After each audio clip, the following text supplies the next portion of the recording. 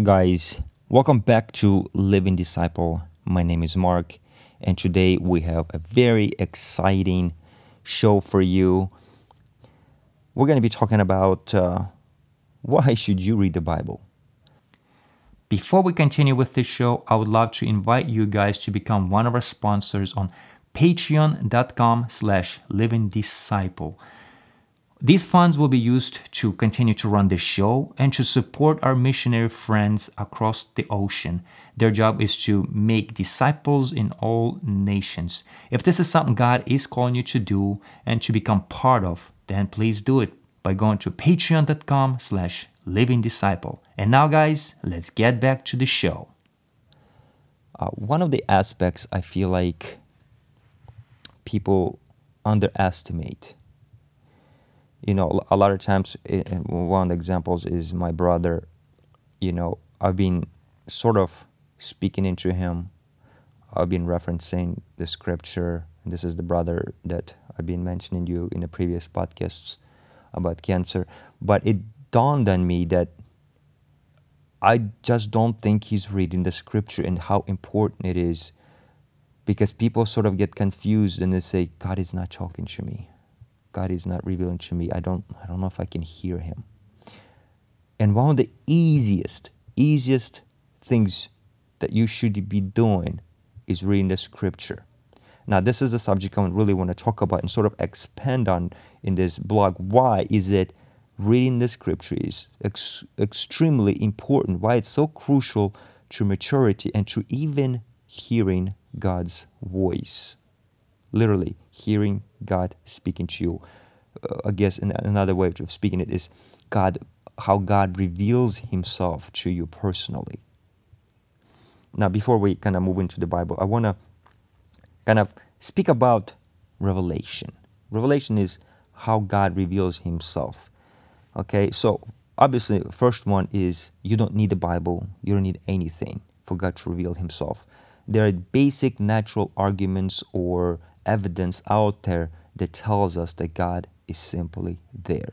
Like, for example, I'm a rational being, right? And there's a lot of complexity to me. Like even an eye, if you take the complexity of an eye, if you change one facet of the eye, it just won't function.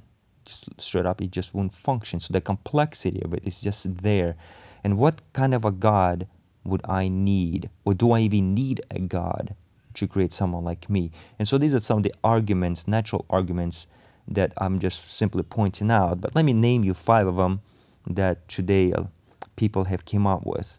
So there's a cosmological argument, there's a Kalam cosmological argument, there's a moral argument, there's a theological argument, and an ontological argument. All of these things, they talk about natural ways of knowing and seeing that God is real. If you would like to go research them on your own, please do. But that just simply speaks about that God is there. I'll give you a scripture for that, since we can't use scripture for it, but because I'm a Christian and you're a Christian and you want to hear the Bible say something about it. And it does. Romans 1:20. For since the creation of the world, God's invisible qualities, his eternal power and divine nature have been clearly seen, being understood from what has been made, so that people are without excuse. So that's just for those people who are reading it, and that should resonate with people who are seeking the truth, right? Because that's the truth, and the evidence from the world should align with it, and it does. So, but that's just natural revelation. So now suddenly we have to go into some other type of revelation. We're going to call it special revelation. God has to reveal himself more specially to kind of show his purpose, who he is. Do we know what kind of a God he is, right? Maybe he is a Muslim type of a God that just simply is all-powerful, and that quality of him, the power, trumps all other properties or qualities of God, like his mercy. Like how would God act? Would God act powerfully or mercifully in some situations? So in the Muslim aspect of it, power trumps all other attributes. But in Christianity, it doesn't go that way, right? Obviously, we emphasize that Jesus died and it was his mercy and love for us that was done. The whole atonement was done. So it's completely different idea of who God is. And this is why we need special revelation now. So let's go through the historical account of how did God reveal himself. Well, in the Bible, obviously there was Adam, then there was Noah, and then there was Abraham. And finally, the person who actually have written these things down was Moses. So it was through Moses most of the scripture began to appear. And so that's where the idea of the Bible start to form. But before that, how were they receiving the revelation from God? How were they receiving this? And basically it was through dreams, visions, actual angels manifesting themselves in physical bodies came to see Abraham, or through the bush, and through audible voice, literally audible voice out of nowhere would start to speak to you. All those things are mediums through which God spoke to people or revealed himself before the scripture appeared. And then, Moses started to write things down, and then it was Samuel and a lot of other prophets start to write the scripture down for us. Okay? But God still uses those facets. The thing is, prophets didn't disappear. Did all the prophecies make it into the Bible? That was inspired, that were true, that were genuine? Nope. Not all of them made it into the scripture. And that's one of the things we need to start to pay attention, is that Bible is starting to form itself. Even from the early on, not everything was going into the Bible. Bible was starting to take its own shape and its own form, right?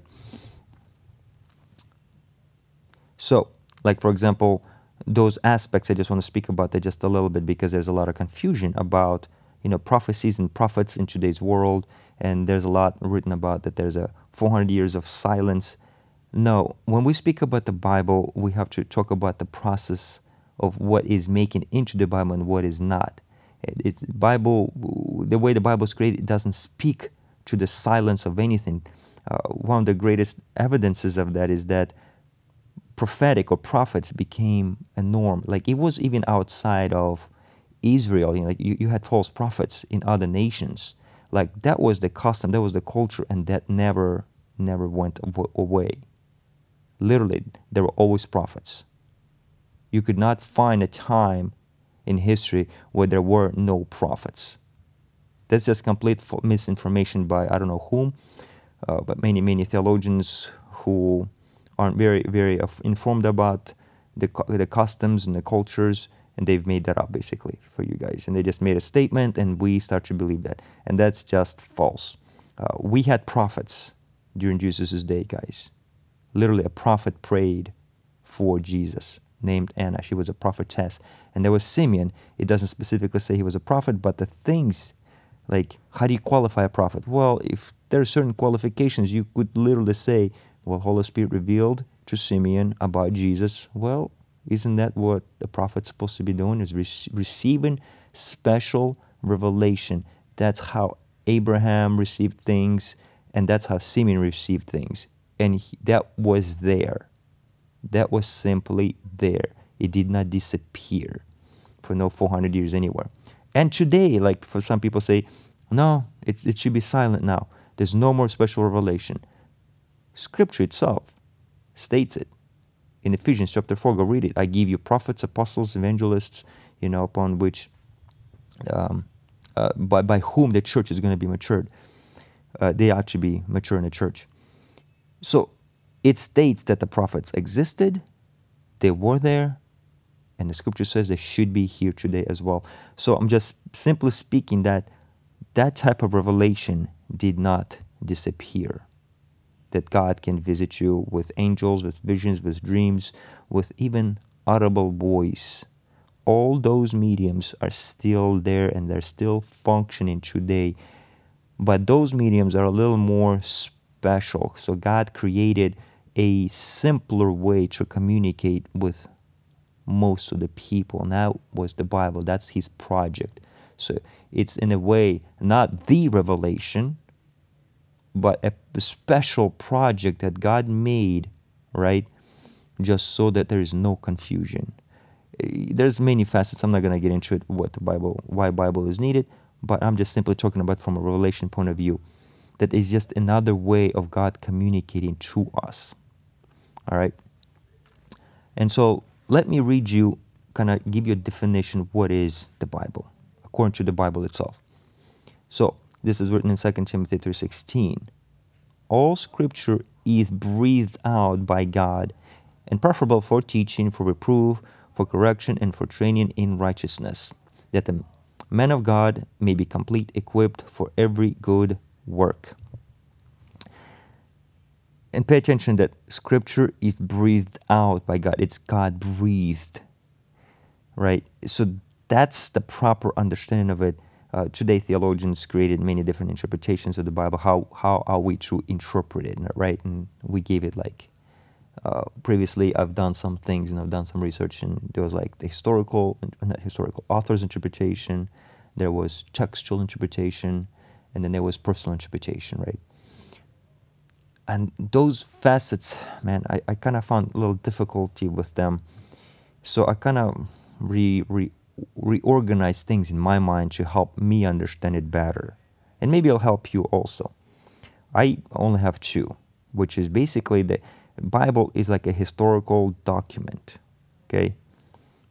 And then it became an inspired word of God, or God breathed, meaning it has this facet. Historical document is necessary just to someone to write down the event so there is no confusion about what happened. So for example, it is needed for someone who's outside of Jerusalem, the region of Jerusalem, let's say somewhere in China. How would they supposed to know that something happened? Well, somebody had to write it down. Or somebody who's outside of that time frame, how are we supposed to know that that happened unless it was written down? So that's a hard record. And a hard record is very difficult to erase, very difficult to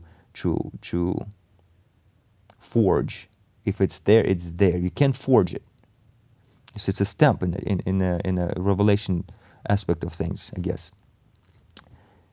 And just so you guys know, the account of Jesus is the most solid historical record in the world. I don't think there's a single record out there that's better than the record about Jesus Christ. Like literally, there's more about Jesus than emperors that lived in the day. Literally, there's more records about Jesus. So let's sort of kind of move on. That's where it's at, and let's now kind of get into this idea of why do we need to read the Bible and what's happening here. Just to give you a little example, let's kind of start to talk about this. Bible sort of takes on a new dynamic. And a great example that I thought to myself is Jesus preached in Aramaic, right? And the text was written in Greek, meaning he had to be translated. His words had to be translated into Greek and written down. So it wasn't even the actual words of Jesus that were inspired. It was the actual text that was written in Greek that was inspired. It was the writer, Luke or John or Mark or I guess Apostle Paul. That text they were writing, that's the inspired word of God. It wasn't even actually the words of Jesus, even though he was inspired. He was God himself. Everything he said is truth and stuff, but not everything was necessary, what he was saying, to be in the Bible. Only those things that were needed, and in a translated form, it was needed for us to hear. So just to start to give you a little of a dynamic here of how Scripture and how God is creating this project, this project called Bible, for us to use for our personal understanding and for our removal of confusion, I guess. So that was a really interesting one about Jesus, right? So for example, I'll give you this one. Who made it into the Bible? But you did not have to be a prophet or a king, right, or someone special. It is God driven. The things that made into the Bible had to be there for a purpose and for a reason. And it was God designed, not man designed. It did not, it wasn't based on your spirituality or your maturity. None of that was a qualifier for you to be in the Bible. It was simply how God orchestrated events and things that had to go in the Bible. So that's just, I'm going to say that. And those are the things that we read today. And those are the things are now that's speaking to us. It's not even the actual prophets, right? It's not even Jesus himself. But now it's the text. Because it's not Jesus breathed, it's God breathed. Because Jesus is part of God, and God is much more than just Jesus. And it's God breathed. The text is God breathed. And so this is what is important for us to understand. And there's a historical aspect to it. So when the writers wrote things, for example, I'm in discipleship ministry, and so I care about discipleship. And one of the biggest things that happen in discipleship is DMM, Discipleship Making Movement. And basically thousands upon thousands of churches began because of this movement. And the way that they received this revelation, when they began this discipleship making movement, it was complete failure. And at one point, one of the founders was David, I forgot his name, David something. He read Luke 10. And in there, something was highlighted to him, which was the man of peace, a person of peace. And they somehow understood that, whoa, something is here. Let us try this. And so God spoke to him. Literally, God spoke to him and said, do it this way, through the scripture, through scripture reading, right? And he was just like, whoa. But when you read Luke 10, or you read it from the author's point of view, he was simply pointing out Jesus's, what Jesus was bringing to earth, which was peace. And that's one of the themes that Luke carries on throughout the whole Gospel of Luke. It was peace, a man of peace, you know. And so it's obvious that the man of peace sort of was there in Luke 10 as well. But then it took on a different aspect of it. So we kind of see that there is this like historical interpretation of the scripture, but there's also this inspired interpretation or personal interpretation. And those are the two facets I try to go by now. It's like there's a historical interpretation, there's an inspired interpretation of Scripture, meaning God is now speaking to you, into your soul, into your situation, into your relationship, into your work, into the group you're in, into the city you're in, you follow me here.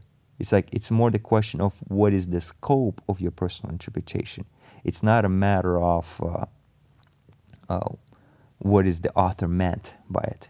We can learn those best benefits to knowing and understanding that, but it is the inspired interpretation of Scripture that matters more than the historical interpretation, because that's the thing that moves you. That's the thing that reveals to you the things that you need personally in your life.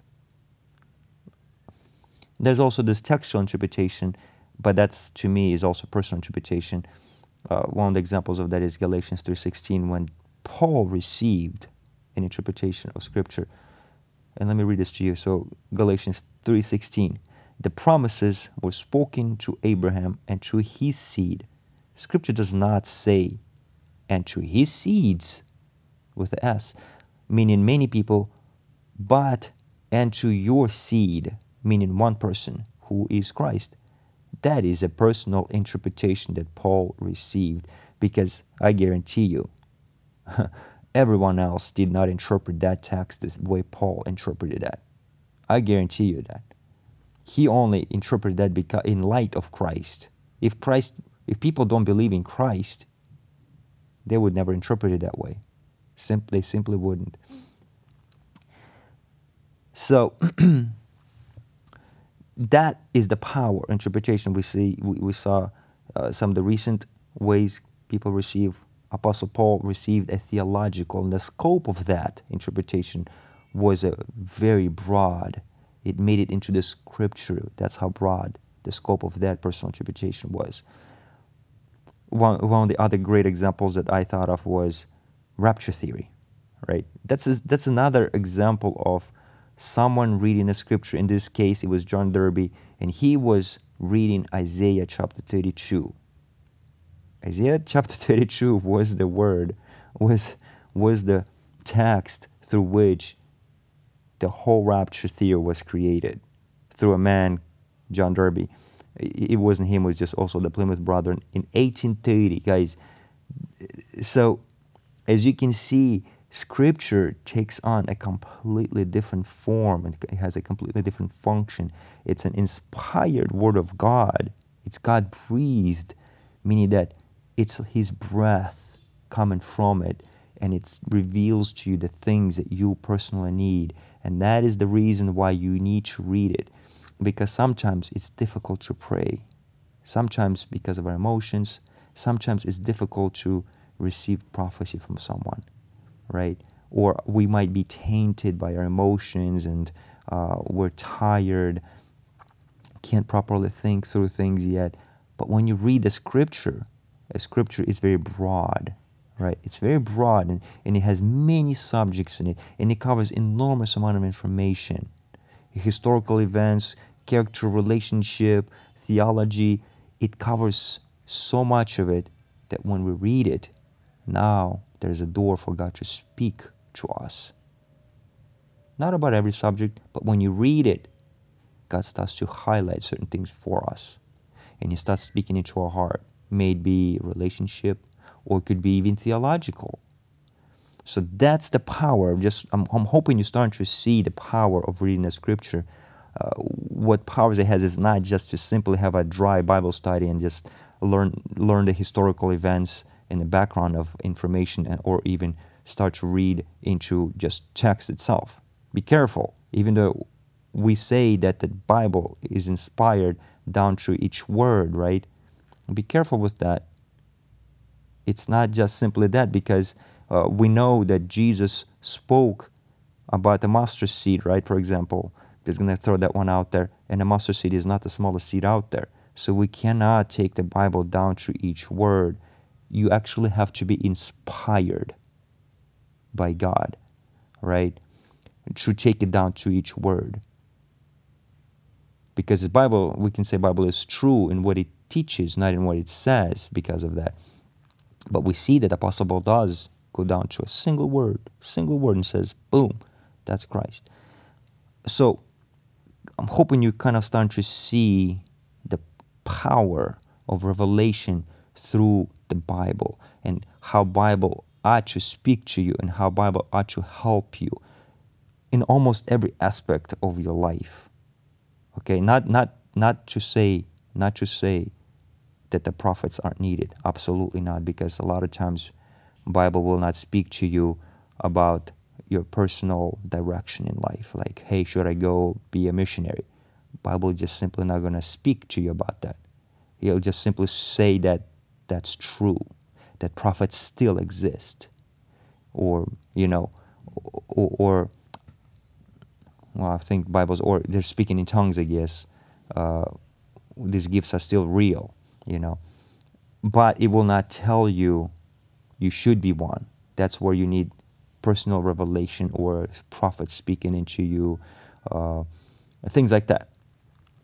Just to kind of give you a little heads up on it. And then you're going to start to see, it's just simply saying that Bible is the easiest medium. It's a masterpiece that God made. He made it easier for us to receive the revelation of God.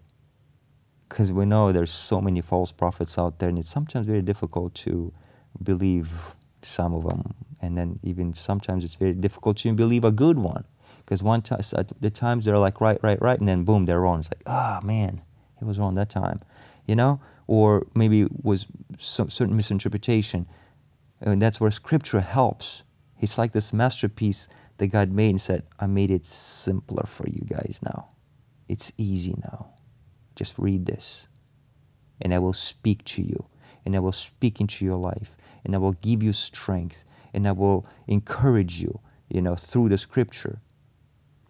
And that's one of the things that really kind of dawned on me, that I got to really press that into my brother also, is to say, hey, I've told him, read this, and he just did not read any of the stuff I was telling him to, because he was tired or whatever it is.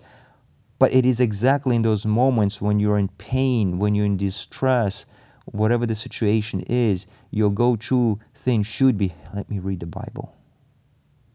And God will reveal things to you that you need to, because it's hard with all other ways, where maybe they don't live up to the standard or to the fullest of truth.